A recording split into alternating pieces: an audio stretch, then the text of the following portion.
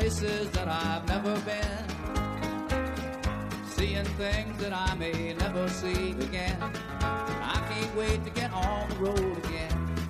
Hey everybody, and welcome to the Where's Willie podcast. Join me, William Miller, as I travel the country talking to manufacturers of all types about their trials, tribulations, and triumphs in the industry.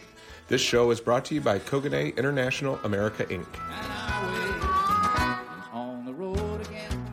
Thank you so much for tuning into the Where's Willie podcast. I'm your host, William Miller. Don't forget to jump over to Podbean, iTunes, or wherever you get your podcasts and hit the subscribe button. And also don't forget to leave a rating and a review of my show so I can work to give you more of what you want to hear in the world of manufacturing, leadership, and everyday life. Again, welcome to the Where's Willie podcast, sponsored by Kogane International America, Inc., a global manufacturer of more than 512,000 components that help miniaturize every device, machine, robotic, and automated process in every single industry of manufacturing. Today on the Where's Willie podcast, my travels take me to Westboro, Massachusetts. My guest today is Ryan Manion. Ryan's a 28-year-old go-getter that I met a few years ago in Boston, and we've stayed in touch, and he's just been doing some great things. He's a graduate of Salve Regina in Newport, Rhode Island. He has a degree in business management, and his last 7 years has been dedicated to the Coughlin Companies, a fourth-generation, family-owned, privately held U.S. manufacturer. He works for the CEO, and Coughlin does about $400 million in annual revenue. They are led by an incredible entrepreneur and are proudly servicing some of the coolest technologies that America has produced, technologies that are evolving in our society every day. Now, the topics that we're going to be discussing today is, hey, manufacturing, it really is cool, and I think it's sexy. Number two, we're going to talk about America being a leader in hardware technology, and looking forward to kind of get to know that and have that discussion. We're going to talk about how the people are making all the difference in manufacturing, and we're going to also discuss something special about building equipment. So, Ryan Manion, thank you so much for being on the Where's Willie show. Before we get going on our topics, if you would just tell the listeners a little bit more about Coughlin. Who is Coughlin, and what is it that you guys do? Sure. Well, good morning, Willie, and I really appreciate you having me on. I've been following your podcast for some time now. Not many people have the gumption to get up and do a podcast. I know you're very proud of where you work, and your introduction led me to feeling how proud I am of the company that I work for. So the company is called the Coughlin Companies. We have been around since 1885, actually. Wow. So we like to call ourselves 135 years young. It's now in its fourth generation of family business, heading towards its fifth very quickly. We have 8 operations in Massachusetts, and it's been through several different business entities.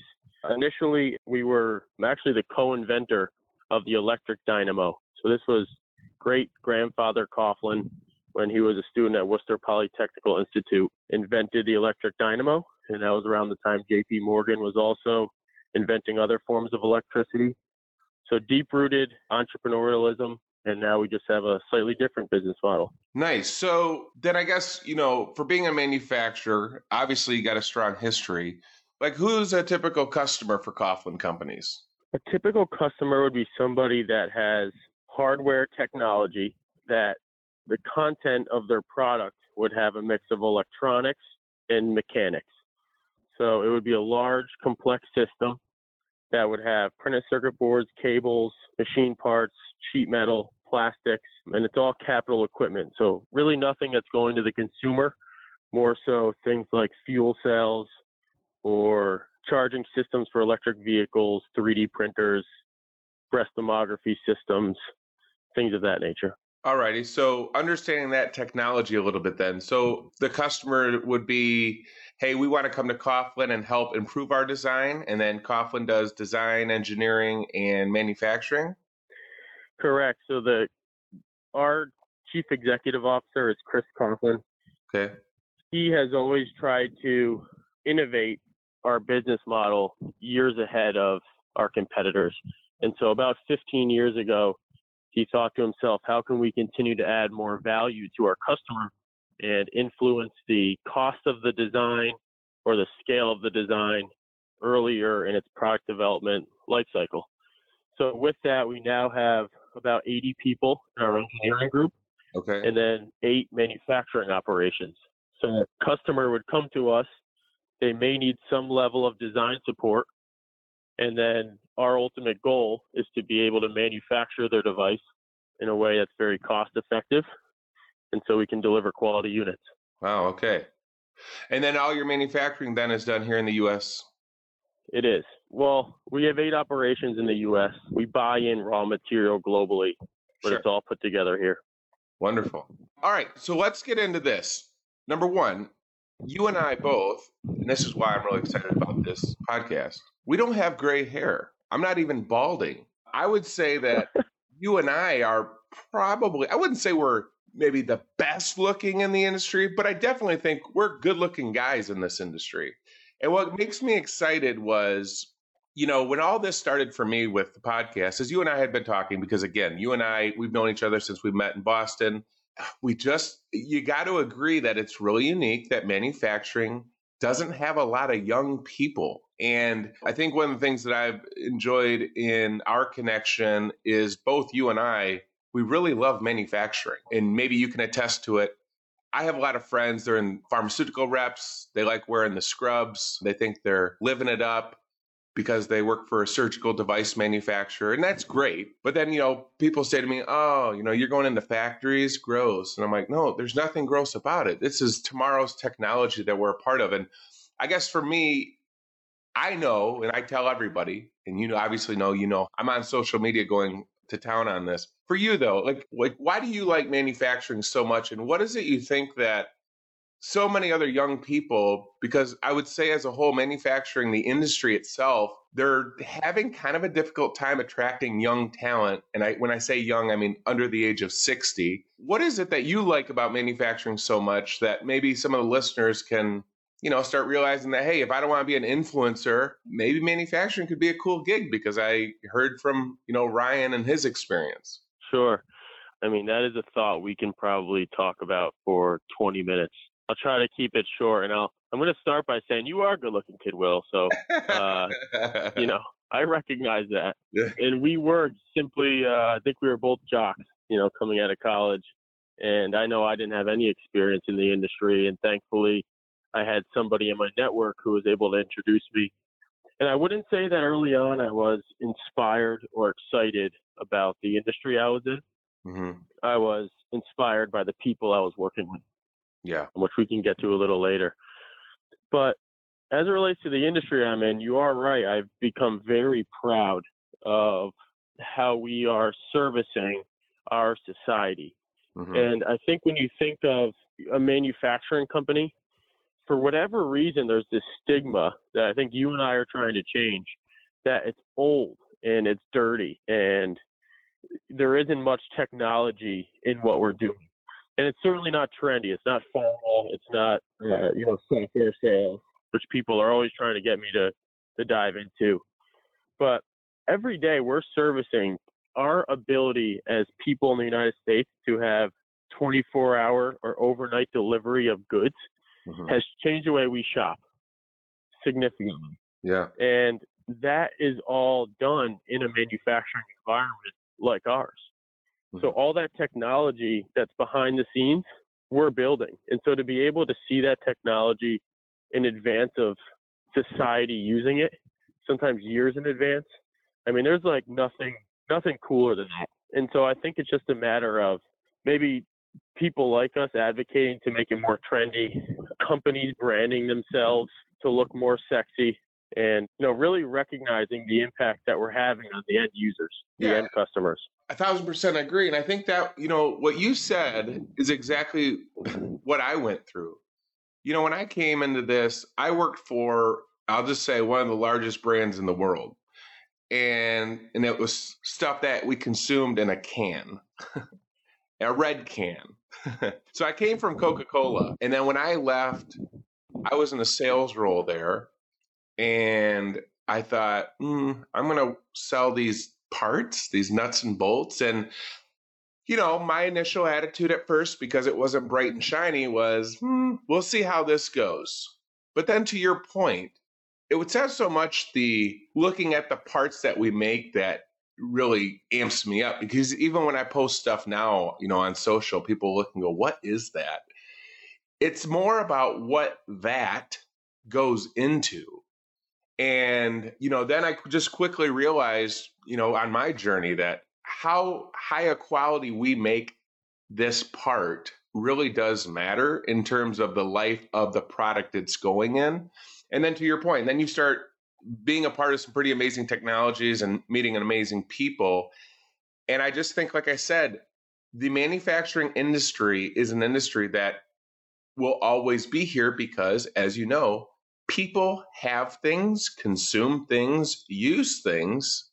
And as long as that continues, people need it made. So that to me, I look at the industry as security, where I think other industries are volatile. So if you look at retail, if you look at, maybe specific brand, sometimes the economy, sometimes excitement or popularity can impact the business life for a company. But for us, man, we're dynamic. It's anybody that needs something made. And I guess I'm going to go back and ask you this question. What industry? So like I say, we're not limited by any one industry. So I would bet that you guys probably have some targeted industries, whether it's electronics, medical device, but what are all the industries, I guess, just over the course of your career so far with Coughlin that you guys kind of service? I just want to touch on something real quick. We're talking about manufacturing goods. Mm-hmm. Then you think about manufacturing software. Right. Both industries have a longevity. Both industries have things that are very cool about them. Mm-hmm. I still don't understand why software is so much trendier than hardware, especially when you have the opportunity to be in these massive factories and you feel so proud to be a part of an American company when you're building this product. They're just part of a company that is, and this will tailor into your question, part of a company that is impacting people's lives. So Coughlin Companies supports industry from medical, printing, warehouse fulfillment, e-commerce, energy and storage, security and defense. So we do a lot in homeland security. We're pretty well diversified. Ultimately, I always look at the end user impact. Mm-hmm. And so in each of these industries, the impact is different. However, it's potentially massive. With homeland security, we're building systems where you're not only doing metal detection now, but you're also detecting for bombs, and you're also doing a facial recognition as you're walking through the system. And by the way, the system is completely non-invasive, so you can carry everything on your body, and you can walk through it without having to take anything out of your pockets or even speak to a security guard. You're doing it at a very high throughput. So, no longer do we have to wait at Fenway Park in order to get our first beer or see the first pitch, Willie.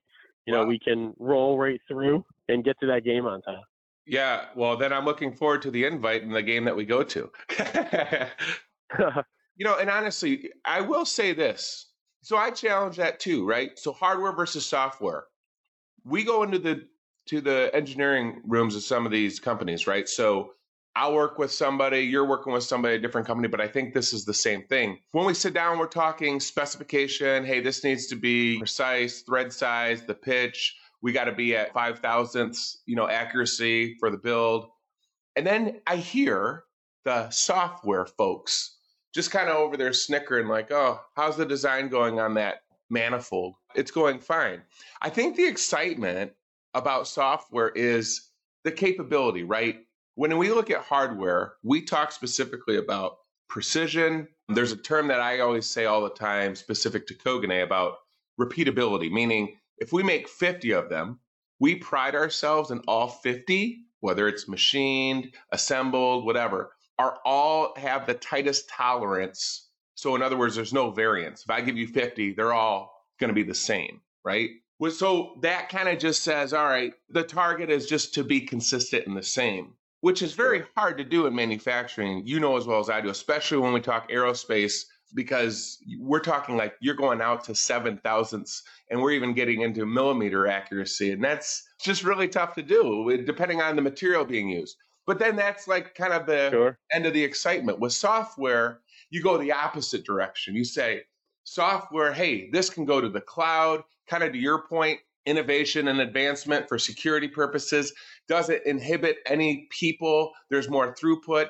people don't even know what's going on, and yet there's 100% security and monitoring for a mass population at a given location. There's the cloud, right? So, some of the customers that you and I have been, blessed to work with, they have machines all over the world, but you got Sally sitting in a home office space in Dallas, Fort Worth on an HMI touchscreen, or basically a big laptop, and she's monitoring, 700 of these units around the world. That, to me, and I agree, that does sound pretty freaking cool. So I do see how the Silicon Valley influence happens. But there again, that's when young people like us bring excitement into manufacturing. We also bring more innovation and more out-of-the-box thinking. You know as well as I do, we've had many of the same conversations with, this is Grandpa's industry. They come to Coughlin just like they come to us. And initially they say, hey, we want to do this. And then when we talk about the innovations, or okay, here's the capability, here's the things that we can do, here's the things that Coughlin can do. You always have that one engineer, and he's 65 years old going, whoa, we're not Star Trek. And so, we still have that challenge of, I would say, age demographic impact on innovation. But that's where I think, like you said, it's starting to change. And that's kind of going to bring us into our next point. You and I right now, and again, other smart young people who are in this industry, to me, this is the best time to be in manufacturing because we're seeing a transition now. And God bless the guard that was before us. But as retirement and these baby boomers are moving on, we are all impacting the manufacturing companies all throughout USA. And you're starting to see a change, and the people are really starting to make a difference, not just from innovation, but just from capability and thinking outside the box and blending, this term that we always hear is mechatronics. So years ago, it used to be hardware was by itself here. You had software over here in California, and they didn't blend. Well, now Coughlin, I'm sure you guys, probably before most anyone else, said, no, we're going to bring software, we're going to bring electronics, we're going to bring hardware, we're going to combine it all, and we're going to offer all technologies all in-house. And I think that's probably, credit to your leadership to why you guys are where you're at today. So can you talk a little bit, for me then, people, and for you, how is people impacting you and your day-to-day with Coughlin? And then how have people impacted your excitement and happiness in doing what you're doing? Well, I think you hit on something, which is people make the difference, whether it's hardware or software. There's companies that are old and they're rooted in old philosophies and old fundamentals, and they process things just very old school. And they don't have people like us who are, in our 20s or 30s on staff playing a large role. That happens in both hardware and software. And then there's companies in hardware and software that have incredible people who are very entrepreneurial, who are blending automation into their workflows, blending automation into the fulfillment of goods on their floor, and incredibly passionate about, like I said, servicing that end user with a very impactful technology. So to me, it's not as much about finding a company that's in hardware or software. It's about finding a company that cares and is proud of how they're impacting the community, the scale at which they're impacting the community, and building a culture in-house where everyone feels that way. And that's what I feel like we have at Coughlin Companies. That's awesome. Is there, and I'm going to kind of go off the path because, I'm a little nuts. Is there anything, I guess, new or exciting that's coming up? Because I just, like with Coughlin, so for us, what I'm going to say. We're going to be at this trade show or we have, new product technologies. Do you guys do trade shows? How do you guys do events? Do you guys do open houses? It's a good question. We actually don't. And it's not totally true. I do walk trade already. I do walk trade shows. But yeah, it's all been grown through word of mouth. And there's certain pockets, I think, in the country that have the most technology, at least hardware technology. Boston, thankfully, we're in a massive hub here, and there's so many cool companies that we service. Yeah. And by the way, I don't know if you've caught the drift by now, but we are a service company. So none of these products are ours. They're all our customers. And so we're servicing those products, doing some level of either design or manufacturing. But to get back to the point, it's all been word of mouth, and we've really grown by referability. So we try to be 100% referable through our customer base every quarter. And that's how the company's grown. And it's amazing how small the world actually is, because we see it. We grow, and honestly, Willie, up until just a couple of months ago, I was the only person on our internal sales team, and we're doing $400 million. So if you do a good job, you get rewarded for it. Hey, so I don't know if you just don't like the word, but can I say, is Coughlin just one of the best contract manufacturers? Do you like to say manufacturer? Do you say, no, we're not a contract manufacturer? We're a time-to-market company. So, yeah, we don't like the word contract manufacturer. Why?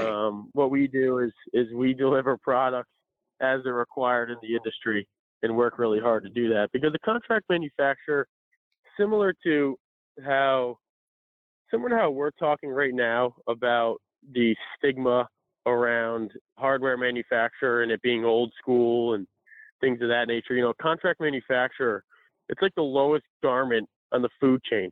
It's somebody you give a set of drawings to. The drawings are just about perfect.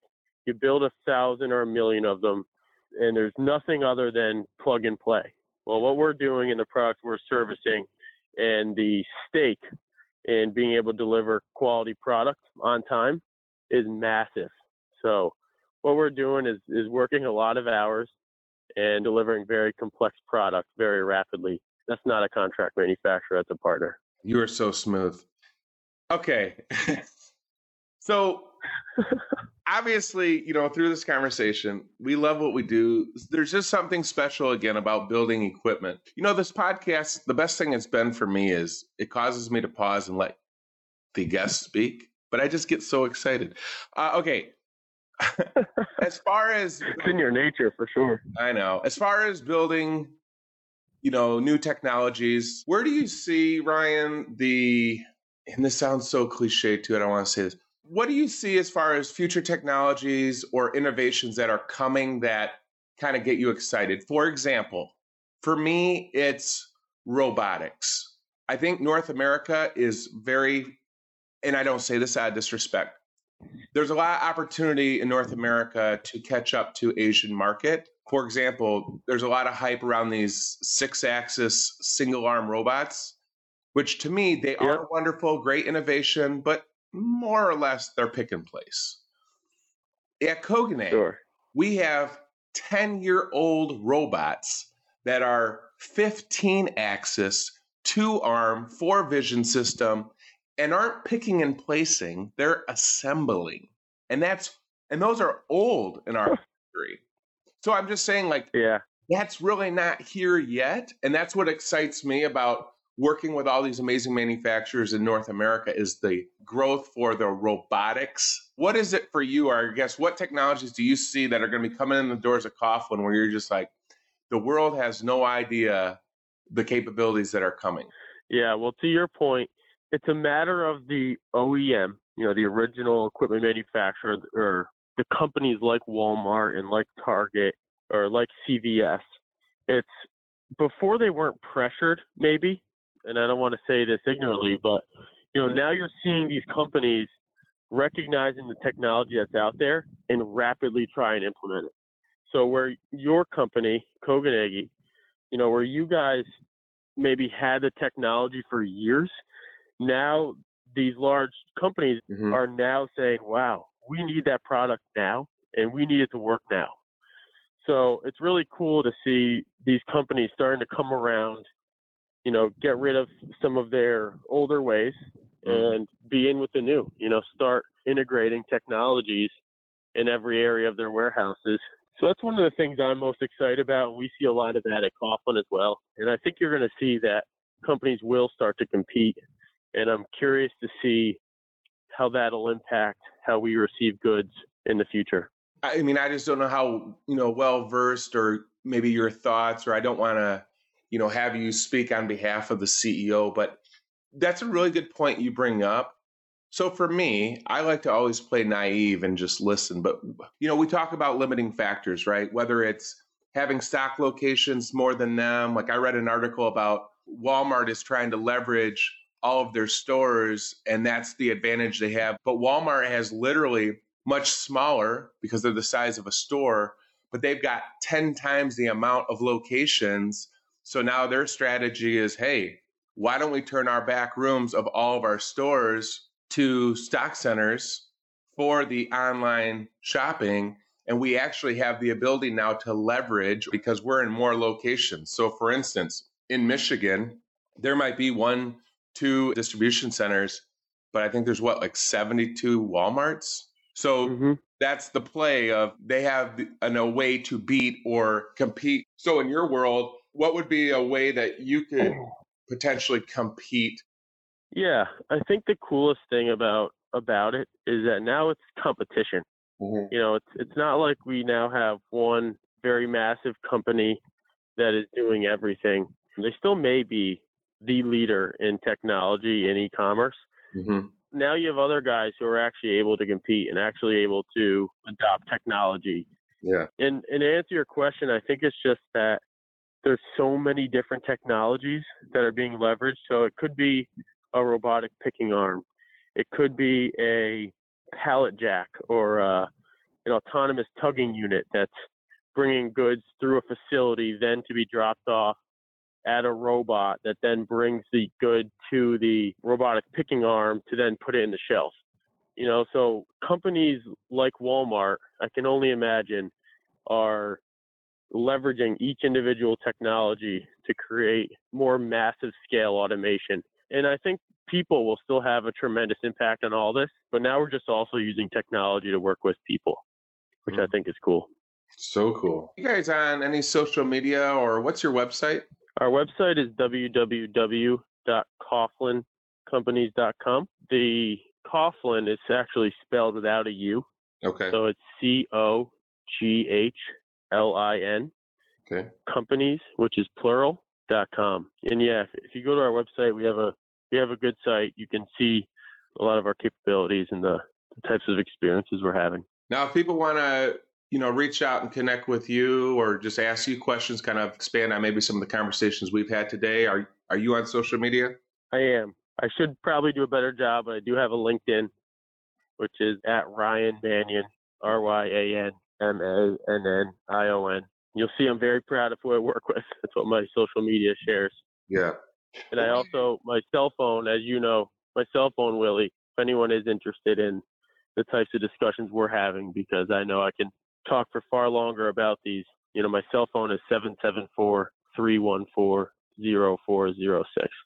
So, and I'm just going to speak on your behalf. So for any of our listeners that are affiliated with any of the economic associations, state to statewide, they're always looking for people to kind of from the industry to share their story. I mean, as I told you, the Where's Willie podcast all originated by when I was requested on Manufacturing Day to go and speak in New Jersey and talk about, making manufacturing sexy again. I'm just going to assume that obviously with respect to your schedule and making sure it's good with your CEO, that you would be comfortable or willing to go speak at an economic forum, or if anybody's holding any kind of give us your voice from the manufacturing world, you'd be open to maybe being a guest speaker? Yeah, I would definitely be open to it. I have in the past, and I'm proud of what I do. So yeah, for sure. Ryan, it's such a pleasure to be connected with you and just, see all the good things that you guys have been doing. A lot, have been through collaboration and your efforts. I'm just really proud to call you a friend and just really excited to see the future of Coughlin. I want to thank you so much for being a guest on the Where's Willie podcast. If any of you are in manufacturing and you have a story you want to share or be a guest of the podcast, the process is real simple. Just go to where'swilliepodcast.com, scroll to the bottom and hit the yellow words that say guest registration form. We'll provide you the form and we ask you complete it and send us a headshot. All guests are free to the show, and we look forward to sharing your stories with our listeners. Thank you all so much for tuning in to the Where's Willie podcast and learning about Coughlin Companies and our guest, Ryan Mannion.